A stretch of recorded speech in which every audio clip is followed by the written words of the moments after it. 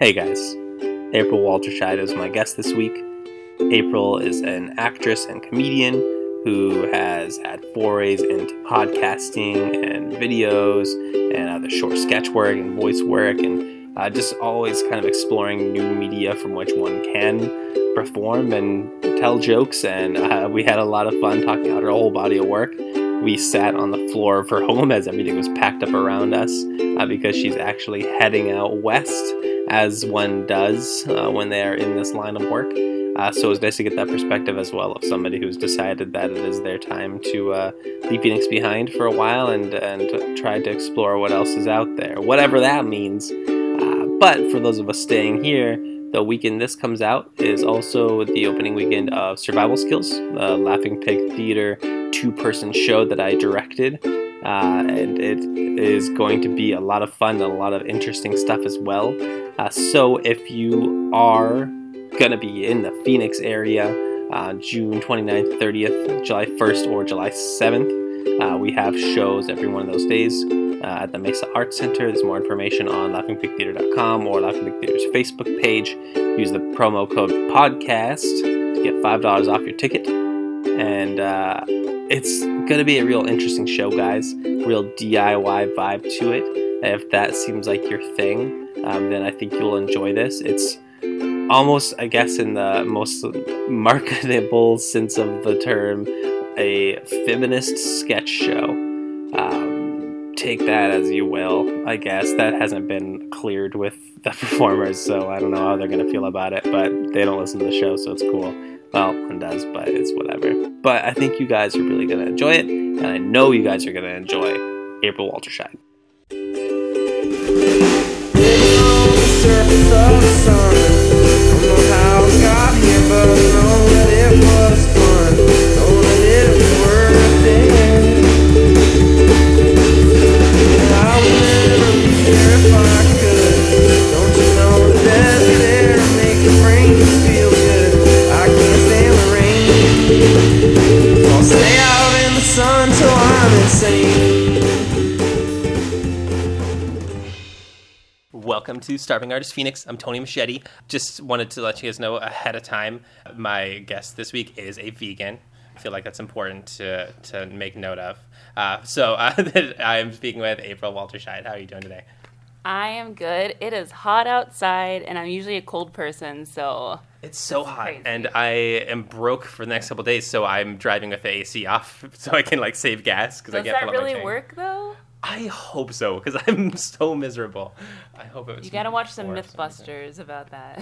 I think I'd rather live in ignorance until I have a paycheck. Once I can fill my gas tank, then I'll look back and laugh. Like, I did it! Yay! I made it! Because I have my AC off. I'm such a martyr. I'm so powerful. You're wearing a coat right now, so... It's not coat. It's just my business shirt. Yeah, from I just came from my job. So. Did you know you could be less hot in your car if you took that off? Okay, no, you're not in your car right now, but... But I'm also a very sweaty man, and so I'd rather have the mask, this thin vein of denial that I have. Wow, we're really breaking down some boundaries right off the bat here. I podcasted 10 times before this one. No, 20. Okay, anyways. No, that's what good a place to start as any, because one of the reasons I was so excited to talk to you is because you are somebody who has not hesitant whatsoever to just start a project, whatever that might be. Like, you're somebody who that's I think just a tendency that I love, and that's the type of people that I kind of track down for this, because the whole point of this show is to talk to people who are creating their own opportunities, really, and finding a way to make things work in the Valley. And so that I'm very curious, where does that attitude come from, that ability to just hit the ground running on something? I can't relax sometimes. I mean, I meditate and I try to, and it works. When I relax, I go into a dream-like state for the day, so I have to be careful. Very daydreamy person. Like a fugue. Yeah, I forget what that word means. But anyways, not look it up. It is accurate. Accurate, okay. I think I get it from my parents, just not wanting to disappoint them. Hi, Mom and Dad. They're longtime fans. Yeah, they just, in the past 5 years, are just... as soon as I moved out of my parents' house at 28, they're now like, oh, this girl has dreams, and she's met people from TV shows and okay, she knows what she's doing. Like I don't. Like I hesitate on starting projects all the time, just like anybody. It is weird when people start something and then you're like, wow, that person knows what they're doing, but then they don't know all the every day when you wake up, you fight yourself. You're in a fight with yourself internally. You know? Well, what's interesting is that you've kind of left it curated on the internet, and that's something I think a lot of people are afraid to do. Even the people who do muster up the courage to start a project, over the years, a lot of times I think people try to cover up their previous body of work or kind of just shove things aside once they're done with them, or like they feel like they weren't as successful as they wanted them to be. But like it's all out there. Like, well, at least a lot of it is out there and pretty easy to find. You know, on YouTube and on the internet and social media. Like you have a pretty solid record of stuff that you've done, that you've started and finished. So I'm. Is it finished? It might not be. Like I don't. Nothing's ever finished. Just that's a tip number one for artists. Nothing's ever finished. I like that. But you guys know that. You guys know that. I do. I've asked. You feel that. But so, what was your first foray, I guess, into like performing arts, creative arts? Can I mention something really quick? You I don't can. mean to get off topic. Yeah. I mean, this is okay. There is a blog spot that I don't know if people find, but there's a blog spot, a very complainy blog spot from 2009, where I talk about How did I miss this? my bank. Well, maybe you saw it. Maybe. I'm trying to find it, but it's called Goodbye Chains. ... Hello Change. So it's from like 2009, and I wrote like every day. It's just I just once I start writing, I don't stop. Yeah. So I'm afraid to write sometimes. But I talk about a bank robbery that I almost was involved with. So if you want to read it, check that out. It's on Blogspot. Again, it's Goodbye Chains, Hello Change. So Make sure there's an ellipsis in there. If you ellipsis in there. Yes. Yeah. Wow. So what was robbing banks like? I didn't do it. I wish, but no. It was a creative project, and I had to start it. Just kidding. It was a think piece, and no, I worked at a credit union.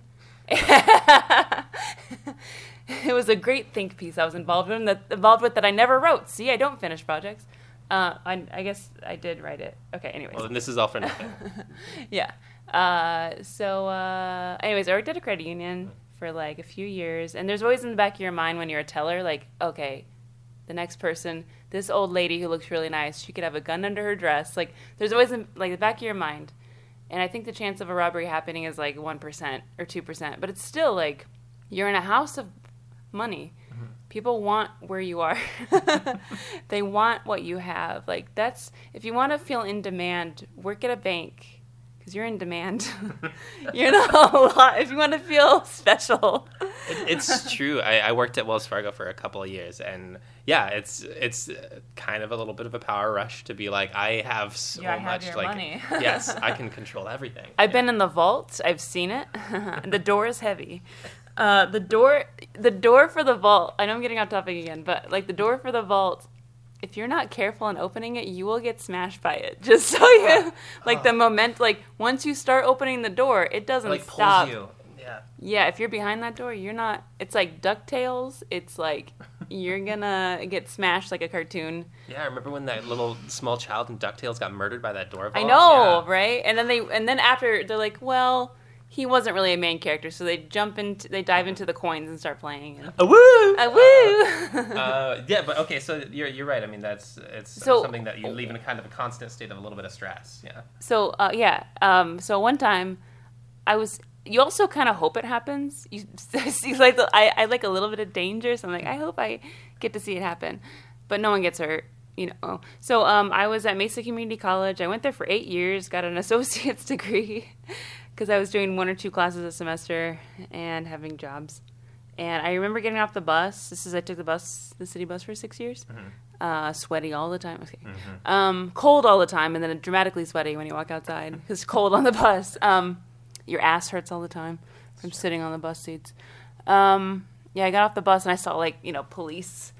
And I'm like, did I miss it? I'm like, oh, why did I go to school today? But, I wasn't scheduled till after anyways. But the bank is, I don't know if it was the bank or the fact that I was saving money by taking the bus, but I did save up by the age of like 23 or 24, saved up $10,000. Wow. And I was still like afraid to move out of my parents' house, like I was gonna die. Like that's when they didn't believe me. They're like, yeah, you're gonna die. Like anything you do, you're just not gonna be good enough for it. That's kind of the like everything I did was like wrong to them, unless I did chores, then I did pretty okay. So, but yeah, then when I moved out, they're like, wow, we believe in you. Okay, that's the robbery story. I mean, but read about it on the blog because it's really great. It's much better than what I just said. And you really get the nuance of it. So that's an interesting idea. I feel like you've already in the few minutes like mentioned kind of personal anxieties and I'll mention them all day. Paranoia. So, well, how do you feel like that informs the type of ways you express yourself? Oh gosh, I think I'm normal, but people think I'm weird. Yeah, I think I dress normal. Well, not really. Well, I mean, there does seem to be an aesthetic you're kind of curating for yourself, at least curating. Publicly. But Glasses. Glasses. And colors. Wild, though. Wild Tina Fey glasses and colors, like Teletubby colors. But, I mean, is there anything about, like... Rainbow Bright. I love Rainbow Bright. Sorry. Shout out to Rainbow Bright. Shout out to Rainbow You've inspired Bright. us all. Is there anything in that kind of mindset that you've had your whole life of feeling like you're not going to succeed? And how does that translate into, I guess, how you decide to be creative? How does that translate into like the type of comedy you do? Okay. Or, yeah. Okay. Does that make sense? I don't know. Yeah, ooh. You know, I get told I'm funny, but I'm never sure I am. So there's that anxiety, and that translates into me. I always want to talk about things that people may not normally think about, but I think that immediately alienates an audience if I don't say it right. And I get scared I'm not going to say the joke right. Like, I'm not going to introduce it right to where they can relate. Like, I always fear I'm going to alienate people right away with obscure references or something. But I don't like to go for the... my tits and my vagina. I don't like to go for that stuff. Well, that is relatable. I know. That's what sucks. It's like, so I don't know. I mean, I just go for the obscure stuff. So I think like, do you feel like that's setting yourself up to be anxious though? Because I mean, you just said you worried that with obscure material and like that you're kind of. But I'm also for doing stand-up comedy that makes me happy, even if no one laughs. So. Okay, so you think that is like stronger than all the feelings of like, what if they don't like me? It's kind of like you are an actor and you get cast in all these commercials, it becomes empty. I haven't been cast in a ton of commercials. That's nothing like me. I don't know what that means. I mean, I've been an extra in a lot of commercials with like Kurt Warner or something, but not the main person. But I have a friend who's in a lot of commercials, or a few friends, and they're talking about how it gets empty because you're just in commercials. You're not really doing what you like. Like. Yeah. It's money, but it's like it might be $1,000 or $3,000, but it's like kind of, it's like going to a corporate job. Eventually, you're like, oh, this isn't really. So that's why I would do the joke that I like. I would mix the thing I like in there to the relatable stuff. So I'm like at least doing something that my heart likes to do. That's an interesting thought, and I feel like I'm interjecting a lot. No, I thought I was interjecting a lot, and I'm the person being interviewed. But I'm in training for a new like kind of corporate-y, office-y job right now, and the trainer is like, every day they're coming in with the big enthusiasm and like, it's like, oh, it's 110 degrees outside. Oh, it sure is hot. This type of stuff, and just you talking about that now, it is like, God, that is the most relatable stuff. Is just the most sanitized like. You're laughing because you're aware of it, and there's no real... He's just talking about the weather. Yeah. Just wanted to, like, it's hot. My rent's late again. I mean, it is. Yeah. But, like, it is currently late. And I have the best landlord. I love you, Tressa. She's the best landlord. I don't need to make it late. I just am late for some reason. But, yeah, like, the easy... Just, oh, my girl dumped me, my boy dumped me, whatever. It's like, that's... I'm sure this is old news in the actual comedy circles, but I mean, it's interesting to think about that I feel like most people think of like easy humor, low humor as like something lowbrow, but it is sometimes just stating facts that people jump on board with. I don't know. Yeah, because it seems real. Like if someone's writing for me, if anyone wants to write comedy for me, let me know. I've had people offer, and then my friend KJ offered. I guess I could ask him again. Yeah, I would if I'm going to talk about something boring. I don't like if you're feeling the real stuff. It's easy to talk about it on stage. Like some days you're feeling that, and you're like, I just want to mention this in some funny way, and it's not profound really. But you can also take the boring stuff or the mundane stuff and make it into something that's kind of like about Shirley Temple, or because I usually talk about Shirley Temple.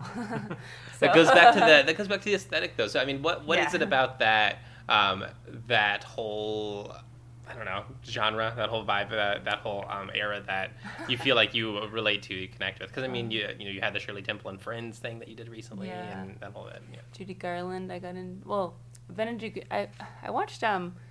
I don't know what it is, but I watched Wizard of Oz as a kid, like a lot, and Little Mermaid, which is not 1940s. It's very It's very ocean. It's ocean. I don't know. I don't know. I don't know what I just said.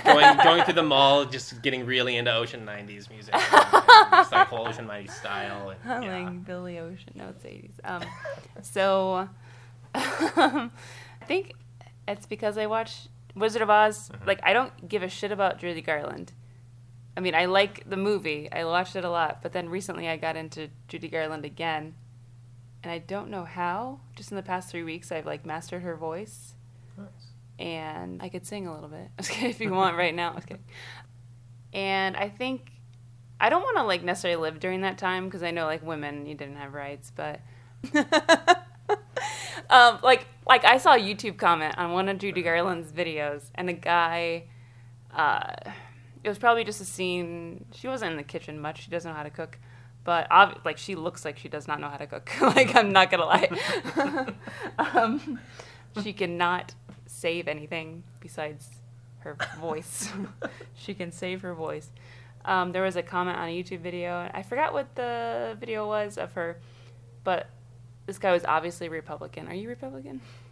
Yeah, just that's why I have an arts podcast. Okay. Just a hardline, conservative, red-blooded arts podcast. Oh, I knew it. You're wearing kind of a pink-red shirt, so I wasn't sure. So the comment said, like, why aren't women like this anymore? Like, back then, they cleaned the house and they cooked food, and I'm like, that's nice and everything, but the women in the people you're watching, the men, too, that you're watching in this film scene, they did not have a home life. They lived at the studio.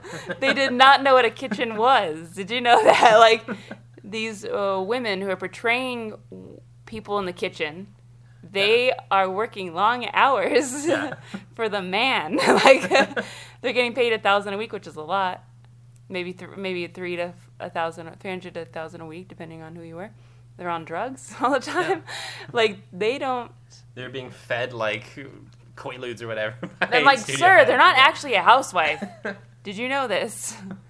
But I think he was kind of idolizing the actor in there, and I'm like, that's not what it is. I miss when things were black and white all the time. I hate seeing color. And without the black people. Everything was just white all the time. White light. I can't even see what's going on. I'm blinded by myself. I'm the white man, and I'm blinded by myself. Syntax. Sorry. No, that's totally fine. You did mention another thing I do want to talk about, and I'm sorry, I'm kind of jumping all over the place, but you talked about voices and stuff. So one thing that I've noticed a lot with people who are exploring a lot of different kind of creative venues and stuff like that, they try to have a pretty wide skill set, especially if they're kind of just starting off, kind of padding the proverbial like resume with a lot of different things. Was it a conscious decision for you to like try and do like impressions and voices and things, or is that something that you legitimately were just like enjoying first? How did that work? I will say when I do an impression or a voice, I do get lost. I don't know where I am, and I realized in time that that's a good thing. If you feel that way about something, you're on the right track. Because when I was whenever I was in a play and I would get lost in a scene, I'm like, oh my God, I'm not doing it right. I need to know exactly where I am, but I thought I was doing something wrong. So the impressions, though, started when, I don't know if it was conscious at first. I probably told this story a few times, but sorry if anyone's listening, they've heard this before. Sorry, Mom. Sorry, friends. Sorry, my other podcast. I think I was on, like, a phone with a friend who I just made a friend with, my friend Morgan. She's born on Hitler's birthday, 4/20. And I didn't know that at the time it was Hitler's birthday or associated with weed. But I was on the phone with her, and I just made friends with her a few months before, and she knew me. She knew I had just a brother, a little brother, a mom, a dad, and me. But I called her, and before I called her, I made, like, an impression of a little girl on, like, a tape recorder, on the 60s or 70s tape recorder. Just like, on a whim. Just an ugly-ass tape recorder that's brown. Not brown. Tan. And I made, like, little sounds like, April, what are you doing? Like, that kind of stuff. Like, and I called her up, and I pressed play on it. And I'm like, hey, Morgan, yeah, I don't know if I can play today. I got chores, and got to pick up the dog poop. And then suddenly there's this, like, April, what are you doing? And I'm like, and she's like, who's that? Do you have friends over? I'm like, no, it's my sister. And she's like, I met your whole family. You don't have a sister. I'm like, you didn't meet all of us. Like, I just... Just come in. Yeah, so I think that's an impression. Yeah, I mean, that is essentially voice work. I was 6 or 7. That's so exciting. Maybe, yeah. And then I would imitate Saturday. This is in all my bios. When on a comedy show, this is in all my bios. And again, whoever's listening, I'm sorry you're hearing this again. I think this is a common thing that people did. I want to say a lot of people did this. You record, in the 90s, you record Saturday Night Live on a VHS tape on the weekends. Every weekend you record, like, an episode, or almost every weekend. And then during the week, you imitate it after school instead of doing homework with your friends. What kind of stuff would you imitate? Spartan cheerleaders. Oh my God! I was just like my trainer. Like I was just talking about. She reminds me of Sherry O'Terry so Who does? much. My trainer. Oh, she wow. like her hair Can I has a meet little her? bounce. Well, she's awful. She's not gonna listen to this. But she's a really insincere not person. creative, okay. Yeah, but I mean, her whole vibe that she puts out is very much like, so check me out. Yeah. So check me out. Yeah. That's Don't follow me, Supercuts. Yeah. So I'd imitate them. Like, there's this one where I'm going to do one of the cheers. It was at the like they cheer at weird things. They cheer at chess tournaments, swim meets. So the swim meet one was like, so you think you're gonna beat us? You're acting like a fool. 'Cause we're not churning water, we're peeing in your pool. Drink it up and like it, wash it down, drink it up. We like to watch you drown. Can't breathe. I love that one so much. And then taco, burrito, what's coming out of your Speedo? You got troubles. Woo, you're blowing bubbles. Woo, moat, you fuck around like a motorboat. No troubles. Woo, you're blowing bubbles. Like, diarrhea. I don't know what they say at the end. But I would just bring friends over to imitate that. Like, my friends after school. And I wasn't allowed to have friends over, so my parents worked at Intel Corporation. That was what you took the risk for. Yeah, and right? I started an improv troupe at like 9. And look where I am, 33, I have nowhere. I am nowhere right now. I took a long break in between. I didn't believe myself in my teens. Between 9 and now, or? Between like 10 and 20, probably didn't really do as much. So if I had just done something then, I probably would be further. But yeah, I wasn't allowed to have friends over, so they have to like imitate. And they were like, April, we don't want to. But I'm like, please, please do this with me. Please. Let's not do math homework. But they'd come over. They'd probably just watch me do it. But I'm like, please, can you join in? So don't feel like this is all about me. Let's work together. I like working with others, a team. Even though I'm an Aries and we're like all about ourselves. So, and then my parents, they would... I think by 5 they'd come home and I had to have my chores done. Otherwise I'd get the belt or my finger smashed in a drawer, whatever Hitler style bullshit, because we're part Germans. Like whatever Hitler stuff they want to do. Whatever like waterboarding tactics they want to try. They're really fun people, which is very confusing. They're actually fun. My parents are actually fun guys, but they would use waterboarding tech because I should have known they were going to become Republican because they did all that. You know, they were Democrat. They were doing all these, like, you know, like with the belt, and I'm like, you're Republican? I understand. I get it now. It's like a certain lack of empathy, basically. Yeah, a little bit. Yeah, like the Trump White House is crazy. And I think he changed his mind a lot, and I'm like, that's my dad. That's at work. Anyways, so my dad actually, his like torment technique was wanting to know what I was doing every second of the day, so I was productive. So I had to write down everything I was doing. And they paid me for chores, though, which was great. $1 a week. That's not bad. Oh, yeah. Sounds like a Republican. He was a Democrat then. That's crazy. Oh. I think he didn't know a party he was supposed to be. He's just like, I picked something. I don't know. I'm like, Dad, okay. And then he would wire the TV to go on 1 hour per day. He's like, pick the hour you want to go on. I'm like, the Arthur hour on PBS. So the TV at like 4 would go on for an hour and then turn off at 5. So, obviously, then I wasn't doing the SNL thing anymore. Yeah. Because I can't watch anything. TV won't even goddamn turn on. And there's just something about imitating Arthur. It's not the same. Yeah. I mean, he's fun. What a wonderful kind of day. I don't know how the song goes. Yeah, he was just like me. I think Arthur is me. Yep. Yeah. Dora's a bitch, though. Is that DW? Sorry, yeah. DW. My mom's name is Dixie Waltersheid, and DW is her initials. She's not the B word, but yeah, DW is pretty cool. I love that show. I loved Arthur. I don't even know why. Like, there's shows you like and you don't know why. That again, it kind of jumps back to, I mean, the most recent thing you did was the unicorn show, the unicorn comedy show. So, I mean, just walk me through what the genesis of that was. So I send out emails to a big, like, email list of people who are, like, regular... A lot of them are not comedians, just people who, like, I run into, and they're like, you do comedy? Oh, my gosh, I want to know your shows. So I started putting together, like, an email list on my phone. And I think I just sent out my 5th... Like, I sent it out once a month. I sent out started, like, in January or February. I sent out one for May.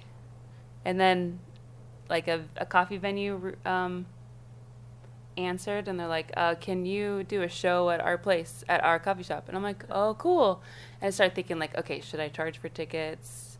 And I heard that they charge to do anything. Like, they'll charge you to do anything at this place. So I'm like, okay, I have to pay them probably to just run sound or something, or to use their microphone. Like, what's that going to cost? So that's why I was like, should I charge for tickets? Yeah. Like, and make it like a lucky number, like $7 tickets just for fun, 7.77. You have to have the change. You can't come in. Like a casino night of some kind. And she messaged back, like, after I sent her like a beta poster, and she sent one back that was way better than my poster. And I'm like, okay, cool. And then she's like, how much do you... we want to cover you on everything. How much would you charge for something like this? I'm like, you're paying me? I'm like, oh.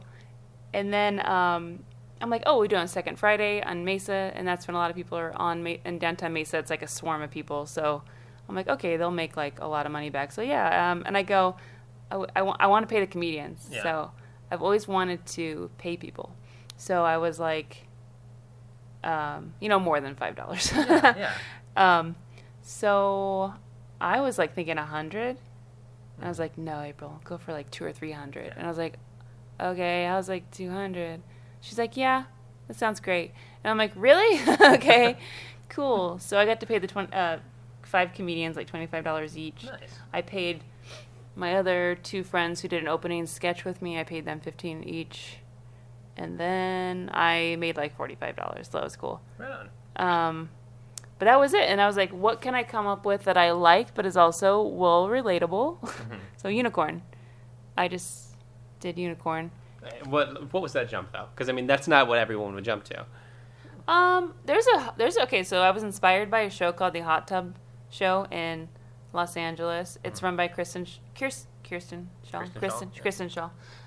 who I went to the show in LA, and I'd been following the Instagram for about a year, almost, maybe 9 months. And the only thing I saw on their Instagram was that I liked the photos. They have a girl taking photos, and I liked the way they took their photos and the lighting and stuff. So I was like, all right, I want to do that. And somehow unicorn came into my head. I don't know, because I think it's better than saying, like, I like the movie Coraline. I would never call it the Coraline Show because people would be like, what the fuck is that? So I'm like, what's magical that I like that's close to universal? Yeah. And then somebody said, like, my comedian Trajan Dunkley said, is this like a bisexual comedy show? Is this like the Valley's first one? I'm like, sure, let's call it unisexual, because for unicorns, whatever that, I don't know what the fuck that means. But unisex bathroom, I don't know, it just goes. Yeah, so that's how that happened. Also, shout out to comedian Trajan Dunkley, also a guest of the show. Oh, really? Cool. Yeah, awesome. Yeah. Okay. Well, so can you talk a little bit about, like, the relationship, though, you had with the venue? Because it seems, they wouldn't just come sight unseen, right? Yeah, this one would just be anyone. I'm hoping to take the show to LA, too, and have a show here and one in LA. And I think I know, a place that would pay me to do it. But we'll see. How much time do you spend in LA? Oh, gosh. Probably 3 to 6 months out of the year. So what keeps you in both places at once? Well, so everyone knows I'm trying to actively move there, and I try to avoid questions about my move, because I get asked about it so much that it gets depressing that I haven't moved yet. So I try to avoid. Sorry if, like, anyone's asked me, like, in Phoenix, if you've asked me about the move and I just walk away from you. Sorry, I'm just tired of the questions because no one really wants to help. They're just like, so what's that move? How's that going? I'm like, are you going to help me with the boxes? I don't know, Well, there's something about, like, telling somebody you're moving to LA or to New York, and I think a slight part of anyone you tell kind of wants you to never make it. Kind of wants you to never, like, to actively fail, I feel like, because it's such, like, a big, like, I don't know, stigma of a thing to, like, I'm going to move to the big city and try it out. And so I feel like whenever, at least with people I know who have done it, it seems like, and whenever I have talked about it in the past, like, the reaction has always been a little bit of, like, oh, really? Okay, you're going to move to LA? Yeah, are you ready? Are you ready for it? I don't know I didn't know they might be thinking that. Because when people move to LA and then they come back here, I'm like when I read on Facebook that they're coming back, I'm like, don't come back. Don't. Like, you just moved there. Like, I get really sad when they come back. I'm like, I don't know, something. Like, one girl moved back, an actor moved back because she wanted to own a house. Oh. I'm like, you just moved out there, like, a year or two ago, and it made me sad. I tend to think everybody's against me and hates me, so that, don't let that color in my Oh, yeah. No, I think that, too. Like, about you? God. No, I'm just kidding. No. Oh, I knew it. No, I think every comedian thinks people hate them. Like, I also think that. And let's see what we were talking about. So I brought up the fact that you're, like, kind of spending time in both cities at once, but it seems like it's more necessity still at this point than what the plan was. Yeah. So when people ask about the move, one time I asked somebody, like, why are people asking me about the move? I know I announced it, but I'm also like, can you stop asking about it? And one person said, well, we want to, like, a comedy booker said, well, we want to know where you're at. And I'm like, you can book me no matter where I'm at. I will come to you. You don't need to, like, be like, well, we don't know where you are. I'm like, is it because I'm a woman? You need to, like, keep track of me? Like, no. That's where my mind went. I don't know if that's why, but... They're mentally, like, walking you home in LA. Like, just making sure that you're safe. Yeah, I don't... That's kind of a weird... I'm like, are you going to say that to, like, Jerry Seinfeld? Jerry Seinfeld, know where you're living right now. Are you moving? Yeah, we just want to know where you're at if we can book you. That's kind of weird. I'm not Jerry Seinfeld, but I'm just saying that's how it sounded like. Definitely. Would you ask other people that? Maybe they do. I don't know. Hope that wasn't confusing to hear. Hope that's not that explanation wasn't confusing. So what made you feel like you were ready to get out there now? Well, I've wanted to be out there since I moved into this place. 2014, I kind of wanted to be out there, but by 2016, I went on a sabbatical out there from my job, my corporate job. They gave me like 4 weeks off paid. After you have to be there for like 5 years or 4 or 5 years to get that, you know. So I went out there and I was like, "Yep, I feel like I belong here." So, and then I had done a lot of sketches out here, and I kind of felt bored here. That's all. Like, you know, you try not to pretend you've done everything out here, but you have. Like, you try to be like, oh, like the same drive, the same, like the freeways, everything's the same. I could definitely get sick of LA too. Like, I already know LA really well, like where a lot of things are, because I've driven around just aimlessly out there just for fun, and it's gonna be weird if one day LA is like the same, where I'm just like, I've been everywhere here, can't go anywhere else. It's gonna be weird. But then you have to just go to some place just like Mesquite To North Dakota. or something. Yeah. Go to Montana. That's good. Yeah, I was just thinking about that a lot, where like I might get sick of LA one day and be like, oh, this tree again, this building, you know. Go to the big city. You need to go to Dubai. Yeah. So it's just like, probably, I feel like I probably haven't done everything out here, but I feel like I have. And that feeling of being expired, like you're expired out here, like. So I'm always, like, I kind of get sick of doing the open mics, even though I love all the comedians. I love you guys listening. I do get kind of sick of doing the same open mics for like a year. It's only been 2 or 3 years. But I'm already like sick of the open mics. And just, I feel like I'm judged, or because I announced that I was moving, so I feel like I'm judged all the time. I kind of put myself in that predicament. That's my fault, my bad, that I announced it. But I think you get sick of the routine. So now when I do stand-up, I try to travel outside the state. If it's like a family funeral, I'm going to go do a show in that state where the funeral is at, if my dad's paying for the ticket. I was going to say something else. Shoot. Also, yeah, I'll do stand-up in front of, like, I have some friends who just moved next door, and she's, like, works at a dispensary, and she's, like, the source of, like, everything, chocolate, everything. Cool. You're like, cool, dude. But she lives there, and she'll bring, like, coworkers from the dispensary, and I'll just work on material there, so that's really cool. Because otherwise, I really don't have anybody. I live alone, which is great, but I don't really have anybody to like bounce things off of. So like if you check my Facebook posts, they are edited so hard. Like if you were to click like edit history on any of my posts on Facebook, I probably edited that post like 10 times, because I'm just like, oh, like, you know, when you write something out and you think it sounds good, and then you look at it again, you're like, no, I don't like words, I don't like the wording, and then you're like, oh, I should delete it. Oh, I don't know. But I don't have anyone to bounce stuff off of. I mean, I can text people, I guess. But I don't really like bothering people. Do you think that will be improved by being in LA? Just because it's a new audience? Or do you feel like... I love that. I love new audiences. Yeah. I like the concept that people kind of don't know you. I love that feeling. And so I can be a little weirder.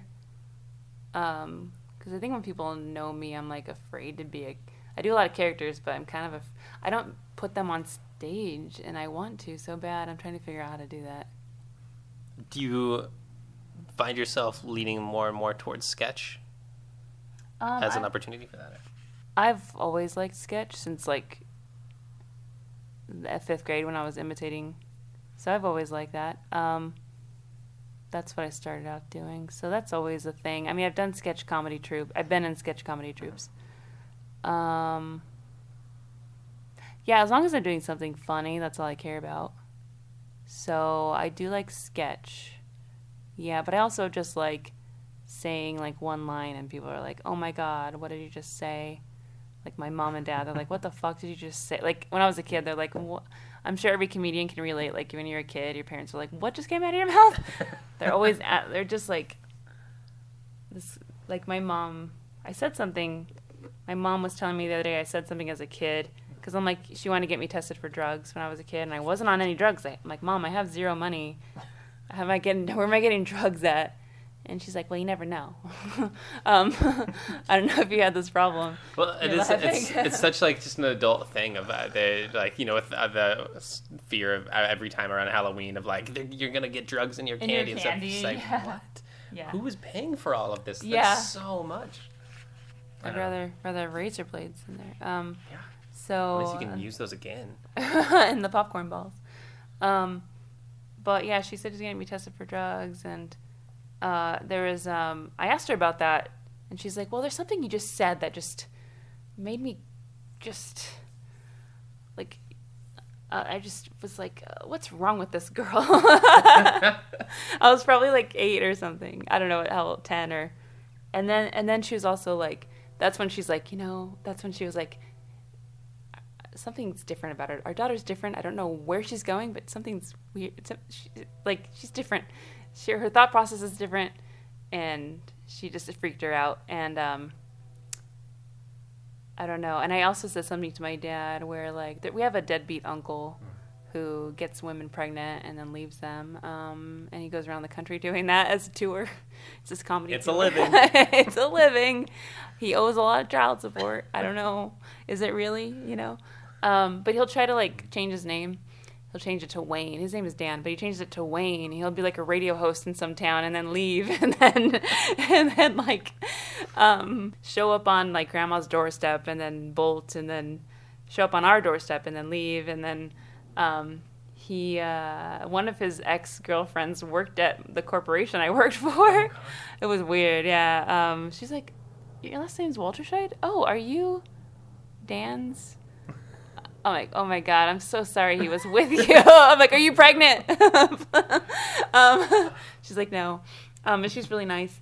But he just kind of, you know, a gypsy. And I think like one time, well, even now, we never know where he's at. But like a few years ago, my dad's like, I don't know where my brother's at. I'm like, doesn't it even matter? You guys complain about him all the time. Like, do you really care where he's at? And I go, Dad, maybe he's dead. And my dad's like, how dare you? And I'm like, you guys don't even, like, you might love him, but I don't think you'd care if he was dead, honestly. Because, you know, the kids are doing just fine. My cousins are doing just fine. Some of them are older because that was the first batch of kids. Second batch, they're filmmakers now. Like, you know... The third batch, do they exist? I don't know. There may have been a fourth batch, but yeah. I guess he would threaten to.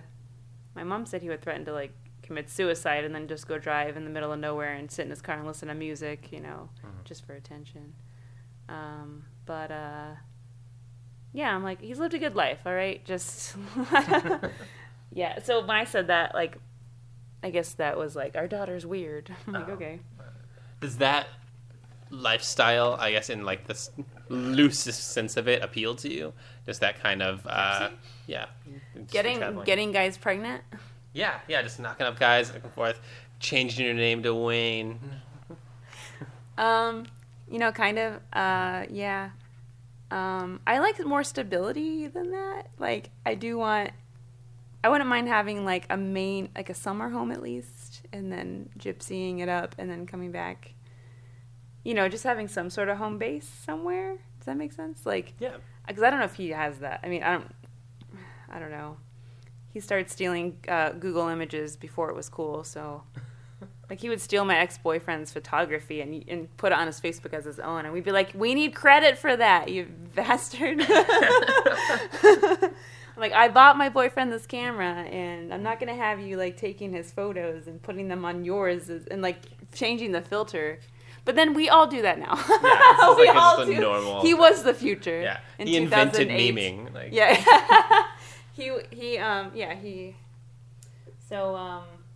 So you like the idea of being able to tour, but you want the safety net basically of somewhere to come home to.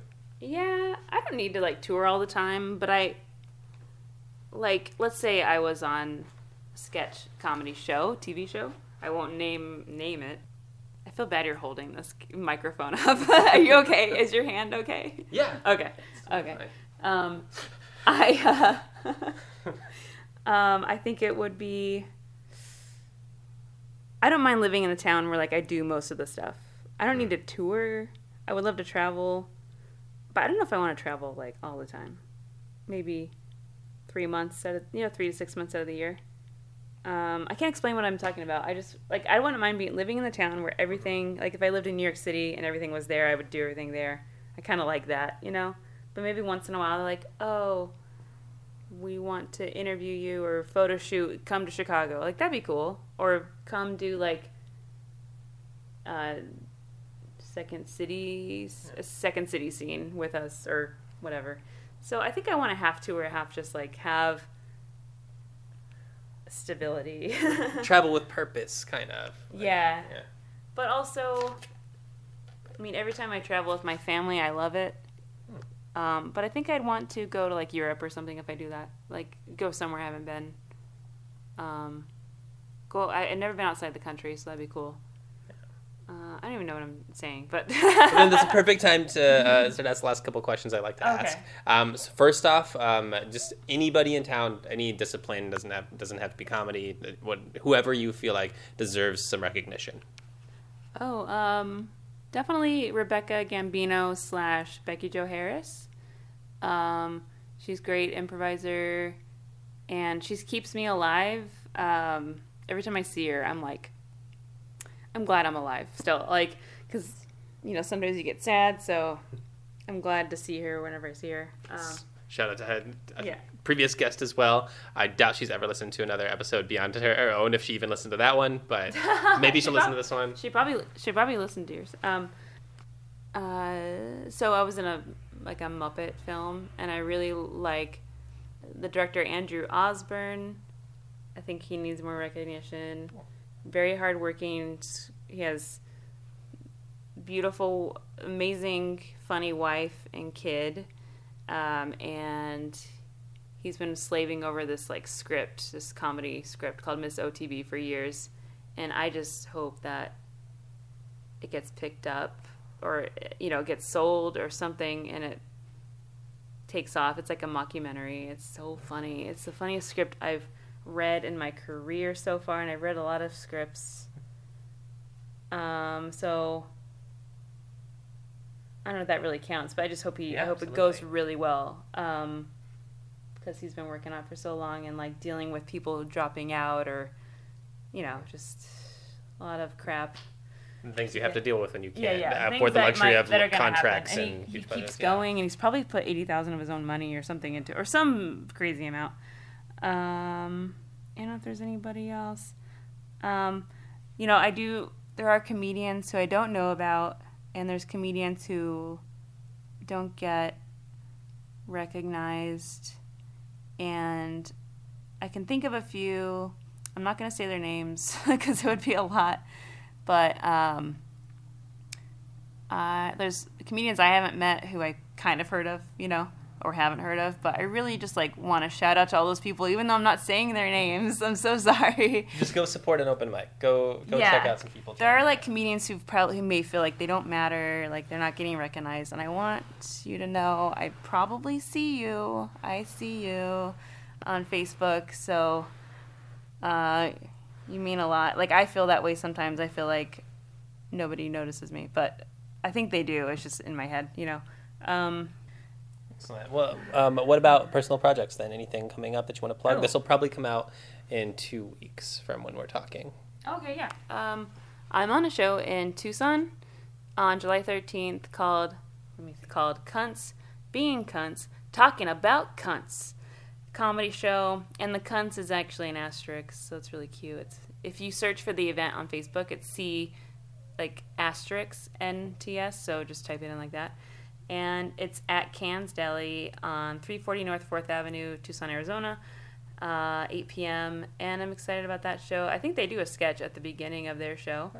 Nice. There's storytelling, there's comedians. I don't know. I have one cunt joke, so that I found out I did this cunt joke, and then just about how cunts is actually like a nice word. That's all it's about. It's not even like a bad, it's not even like a violent joke or anything. But I think like Chris Zucker, who runs Comedy Off Main Street, he told me after I told it at Queens before he opened up the comedy club, he said, did you know cunts is actually like bros? It means bros in Australian.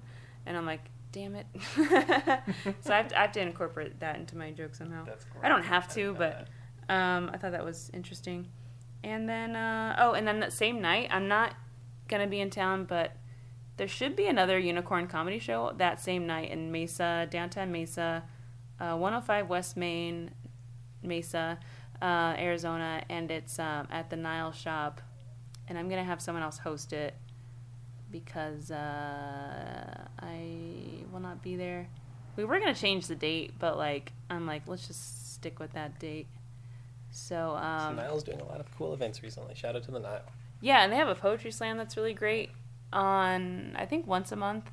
And that crowd is, for stand-up comedians, poetry slam crowds love. I didn't realize they loved comedians so much. Maybe because it's all dark and they're like, people are talking about in the depths of my heart, I knew I missed you. They're saying all this stuff. And then we come in hey.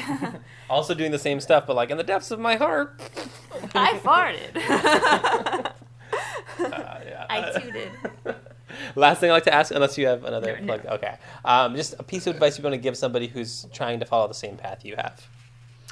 I can't really stress balancing focus on it's hard to focus.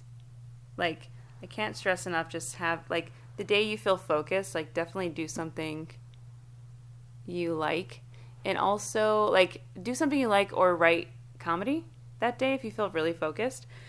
But I can't stress enough the balance of also having fun, making silly sounds, doing silly voices in your home. Even if you have roommates, just do let them think you have Tourette's. Just do silly voices.